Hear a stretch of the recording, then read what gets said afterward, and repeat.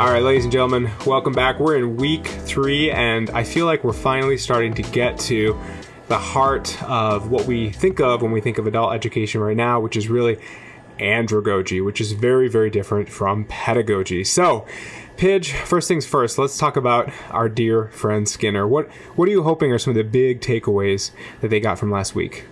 Well, the whole idea with and dealing with children in particular is the training process, the conditioning of moving them from one stage to another, and it's, those are the things that we were looking at as a society, and his information, it was his study and his theories took hold and took root in our educational system. So this is what we were looking at. But when we looked at, and this is kind of moving into this week a little bit more, but when you look at the ideas in pedagogy and how children were reached and how they were taught, and even the curriculum and how it was developed and made, and the process and what we had to be concerned with as far as their development. Those were things that needed to be involved in pedagogy. When we move to the adult stage, which is about to happen, it becomes very different, very, very different. Well, first things first. So, there's a couple things that I want to kind of have you expand on potentially. But the first thing I want to say is, does this really work for children, though? I know that you're a mom, Pidge, older children, of course. In fact, that's why you're actually on the phone right now, because you're visiting your son in California. So we're doing this podcast in a very unconventional way, but thanks to technology is possible. But think about it. Like, does it work? And a lot of your students, wrote about that this week, about how, this is kind of what I use for my children, and it kind of works. But like, I'm a dad, like even, training and conditioning and, that type of stuff, like it breaks down. And it's actually really funny because, our good friend Knowles, it's really interesting. He has a very interesting, I wouldn't say scathing, but I almost feel that way. He has a review of Skinner's work. It's called "Is It Skinner or Nothing?" And he said, look, the reality is that if you were to ask Skinner what it all really boils down to, he says, behavior is determined by its consequences. And he's right to some extent, but the problem is that breaks down, right? Because when the consequence no longer matters, the behavior goes away. Exactly. And with it, yes, exactly. So even with kids, you're right. And the prizes, I think we talked about this last week, prizes when you, for what you get for conditioning, when you get as a child, when you are trying to be conditioned or somebody is trying to condition you, the prizes have to get bigger and bigger and bigger because, I was talking to my son this week. It was so funny and this is one that kind of fits into the scenario. Living in his own apartment, and he has always hated to clean. It has always been such a battle to get him to clean because he would get distracted. He would just find something and it's like, oh, I haven't read this book in a long time. I want to read it again, but he just has hated to clean. So he kept rationalizing with himself, and he finally said, okay, so I have to clean, but would I pay myself $50 to clean my apartment? Yeah, probably not. Would I pay myself $100 to clean my apartment? No, probably not. And he just kept going up and up and up the scale. And he finally got to like $1,000. Well, would I pay myself $1,000 to clean my apartment? And he was even at the no level. So his level of pain was way beyond what would be possible for him to, or what he wanted to do in his budget line, whether or not it was possible, I don't know, but it's one of those things. The prizes have to get bigger and bigger and bigger, and your rewards have to build. And if they don't, you lose momentum and you get distracted, and it's like, you throw it away and this isn't important. This isn't important to me. So, wow, Pidge, it almost sounds like writing a paper. But the reason why I say that, Pidge, is because I want our listeners to really understand that, this is the problem if we're not self-directed. And this is, I think, where andragogy really kind of takes over. It's really about finding our motivation in new ways. And it's the way that our mind changes. It's the way that our life changes, and it's not looking at it from a perspective of just what's the reward, right? Or what's the extrinsic reward. I get an A in this paper, or, I get this thing done, right? There's more to it than that. Right, exactly. And it's, and so much of it lies in the responsibilities that come with just being an adult. There's privileges, but there's also responsibilities that are in that role as well. And so you get distracted by your regular responsibilities, but the learning, you get to a point you discover, well, I don't want the job that I have anymore. I want to get a new job. So how do you get a new job? Well, you have to have something to put on your resume to convince your prospective bosses that you can do the new job. You might not have ever been in the field before, and depending on the field, that could involve training, and it could be different. It could show up in different ways. Maybe it's just a certificate that you're going to get. Maybe it's an additional endorsement on top of your existing degree. Maybe you don't have a degree at all and you have to have one. Maybe you don't have to have a degree, but maybe it's a mentorship that you need to look for. So it becomes completely different when we're an adult, and we look.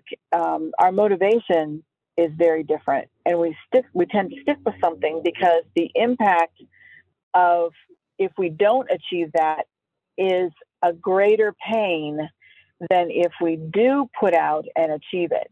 So it becomes very different at the adult level. Well, I think that Piaget was aware of that, right? Because he really kind of had those phases and those stages, at least of the children, and how over time, they change. But I think it's really interesting that I think just as we grow as adults and we change, I think the way that people looked at adult learners has changed as well. And I think that what we're seeing now in this week as we look at some interesting readings that we believe fall in the humanistic dimension or philosophy or paradigm or whatever you want to call it, what we're seeing is it's recognizing that change and recognizing that it's very individualistic. And I love that we're going from phases to more. Well, it's really not so much about phases as much as it is about who the learner is. And that's a big jump, in my opinion. It is a big jump. It is a big jump. And it really made a huge difference. And it really, this is the time in adult education movement that things started getting messy, but they started getting exciting because a lot more questions were being asked, research was being done, challenges were being put forth, as we're going to see as we kind of get into andragogy. Well, it's interesting. So to give us some of those contextual factors, some of those things that kind of were going on that kind of led to this big change. I mean, they're going to read a little bit about it from Knowles, a couple chapters from his book, from pedagogy to andragogy. But what are some other things that they might not be aware of? Well, even with andragogy, Knowles is considered a humanist philosopher, but there was already questions at the very beginning. There were already questions as to whether or not andragogy was really a philosophy because of some things that happened. But Knowles, in and of himself, he was considered one of the most influential adult educators in the U.S. And like I said, he was a humanist. And if you think about the humanist side of things, what a humanist entails, that thinking and that you embracing that philosophy, it believes that the student is self-directed, self-initiated. The student participates in planning, in the evaluation of the process, and the teacher is being removed from the stage on the stage level. So there's no longer, when you go into long lectures, that's not the best place in what this philosophy believes, because when you're in that kind of a setting, you don't have that individual touch. And that's a huge part of being an adult learner. Well, it's funny that you say that, Pidge, because Knowles actually says originally I defined andragogy as the art and science of helping adult learns. In helping adults learn, not adults learns. But in contrast, that pedagogy as the art and science of teaching children. That's a huge shift. That's exactly what you just said. It's the shift from sage on the sage to guide on the side. So that's a really important distinction there. So I'm glad that you brought that up. It is, and it really changed the face of of what the whole movement of adult education was thinking and moving toward. But there are so many different things that happened in that time. Knowles was considered the father of andragogy, which I thought was really interesting. And we get into Miriam and what she is functions as in the life of the adult education. But andragogy, Knowles came up with, he originally came up with 4 assumptions that underpin his theory. They grew to 5, and then they eventually grew to 6. And I believe it was the 1980s that we got the latest assumption added. Did you hear that terminology? I mean, assumptions. Do you realize, like, that, to me, that's a beautiful term. I mean, don't forget that. I mean, we're still assuming these things, right? We're still not 100% sure. Whereas, in pedagogy, it was like, well, this is what it is. This is what we do. This is how it works. And now we're saying, well, we're still not sure, but we think this is true. Right, exactly. And, we're looking for things in ways, but there's always those outliers. There's always the ones that don't fit the mold. I remember in one of my classes, I had to read a story about Shackelford, who was a discoverer and was in I can't remember exactly all of the details, but he was in Europe, and he wanted to bring and discover Antarctica and kind of, do more down there. There were already some people that were down there, but he wanted to get down to Antarctica and really do some discovery and figure out how they could use, figured that there had to be something down there that they could actually use and build another society, colonize again. So he put an ad. He finally got, permission from all the people that he needed to do. He got a boat. He was captain. Now he had to find a crew. But this was a mission that he knew that was very likely that they would never ever come home. So when he put the ad in the paper, it's a really famous. It's fascinating from a leadership point of view, but it's also fascinating when you think of these are adults. These are people who are being put into a situation. We're talking about motivation, the intrinsic motivation, that motivation that's inside of you, that drive, that nobody has to dangle a carrot in front of you like Skinner would. Nobody has to do that. Nobody has to condition you and give you a positive reinforcement. There's no gift, that you're going to get at the end. The only thing would be the satisfaction that you've done a job, that you've done a really, really good job, and you come home alive. So his little blurb in the paper when he's advertising for people is, it says, you probably aren't going to come home. I'm not going to pay you a very good wage. You're going to be working yourself to the bone. It's going to be freezing cold where we're going, and we have no way of giving you any kind of friendly comforts. It's very possible that you're not going to have food to eat, or even food that you like to eat. But if you want to come, please come sign up. That's awesome. And he had so many people that wanted to be part of this adventure. It was so crazy. And I think that really sums up, I think, the big differences, right, between children and adult learners. But my hope for your students is that they don't just think that, well, that this just this works, right, or this doesn't work, or well, this only works for these types of people. I hope that even as parents, as children, as worker bees, as whatever you want to identify as, right? You see value in all these things, and you see how it's all very situational, right? It's all very dependent on contextual factors, and I think that's what we've been trying to showcase throughout these weeks. So I hope that's clear, and I think that your story sums that up really well. So final thoughts, kind of before we go here, on just kind of things for your adult learners to keep their eyes on, or rather to pay attention to. Yeah, looking through the time frame on, what the debates started. That there were at this point in time when Knowles published his book, it was in the 1970s, and he published these assumptions, all of a sudden there were some other adult educators, people that were in the field, that looked at these assumptions and said, wait a minute, you can't, you're publishing assumptions that you haven't tested, which is a huge thing when it comes to the academy and being it's all about research and finding out statistically what works and what doesn't work. So here's Noel just kind of throwing some things on paper, which is one of the reasons he added 2 more later, because he thought, oh, I've this one. I'll send this another one. That's awesome. So it's just, and the debates get so involved on the validity of his assumptions and the critiques. And then Knowles has, it blew me away, because when I still remember when I first read this and his presentation on andragogy for the first time, and then I got down to the bottom and he says, but you know what, this could work for kids too, and he completely undermined his whole presentation, his whole philosophy, by saying that. By saying, originally he's saying this is andragogy, which is for adults, not pedagogy, which is for kids, and making that clear distinction.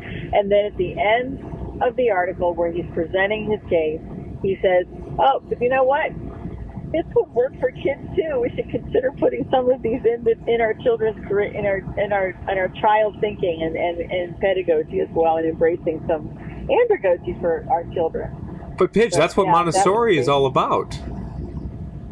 I mean, think about it. Exactly. Montessori school actually uses a lot of his principles. I mean, they believe that the student can be self-directed if given the right framework. So that's a big question I think they should be considering this week. Is this, what do you want to say, not population specific necessarily, but to some extent, right, demographic specific in terms of age range? Are these age specific, or, what are the contextual factors you need to keep in mind? I mean, I always told people with leadership, it's very situational, and it really depends on who you're facilitating or who you're leading or whatever, and you have to really look at the differences. You have to treat them all differently. You can't just assume they all fall into a block. And so maybe that's a big thing for our listeners to take away this week as well. Right. And then Miriam, and do we want to talk a little bit about Miriam? Yeah, let's wrap up with Miriam. So Miriam, if we consider, and there's not a lot on her, but she has been a very vocal person, and in this part of the history of adult education, and this foundational part, this foundational piece, she's been a very key player in a lot of ways in this whole process.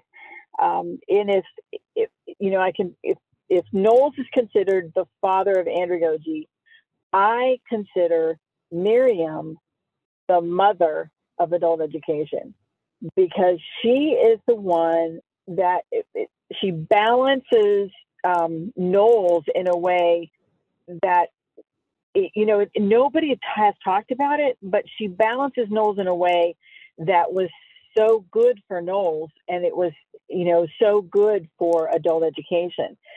Where Knowles is weak, Miriam is strong. Knowles is very weak when it comes to the philosophical foundations and building that philosophy and building that peer-reviewed, the academic, the empirical data, finding those things and building those things, and breaking it down into those individual pieces that you can actually study and research and find some solid results from. That's what Miriam is really good and what she did and what she added to adult education at that point. So here is Knowles was very weak in that part, and he didn't. He was brilliant and had this overscoping view of what adult education could be and might become, but he didn't have that justification behind it. With Miriam, when Miriam came around, here she is, and it's not just her voice, but there's a lot of other ones like Brookfield and Mackenzie and Elias and Caffarella, and just many of those important voices that you will see if you get into the research. These names come up over and over and over again. Tisdale, they're there, and they come up over and over and over again when you read about adult education. These were opened up, and now all of a sudden, adult education is becoming huge. Those 6 assumptions or 5 assumptions in the very beginning, Knowles wasn't off. I mean, he's not off, but they are assumptions still. We're not closing the gap right now. There's lots of other things that are out there that we haven't even studied or talked about or reached. But these other voices started coming forth, and the data that was collected, and all of a sudden, instead of just andragogy, there's now self-directed learning theory. There's the beginnings of that. There's now transformational theory. There's the beginnings of that in the program. There's the self-reflection theories. There's assessment, new assessment. There's spirituality theories for adults. There's so many different things that it's kind of like andragogy is just shooting fireworks and becoming bigger and bigger and bigger and bigger. And we end at that point with andragogy as a framework more than a theory or a philosophy. Yeah, and we'll definitely get to that in the next week when we look at part 2 of Humanistic, because all this is about, really, in my opinion, the human philosophy. It's about looking at each human as individuals, understanding who they are, and looking intrinsically. So I think that's a great place to end this podcast. Excellent context, as always, Paige. Very excited and looking forward to seeing your learners connect the dots this week. Thank you, Adam. I really appreciate the time.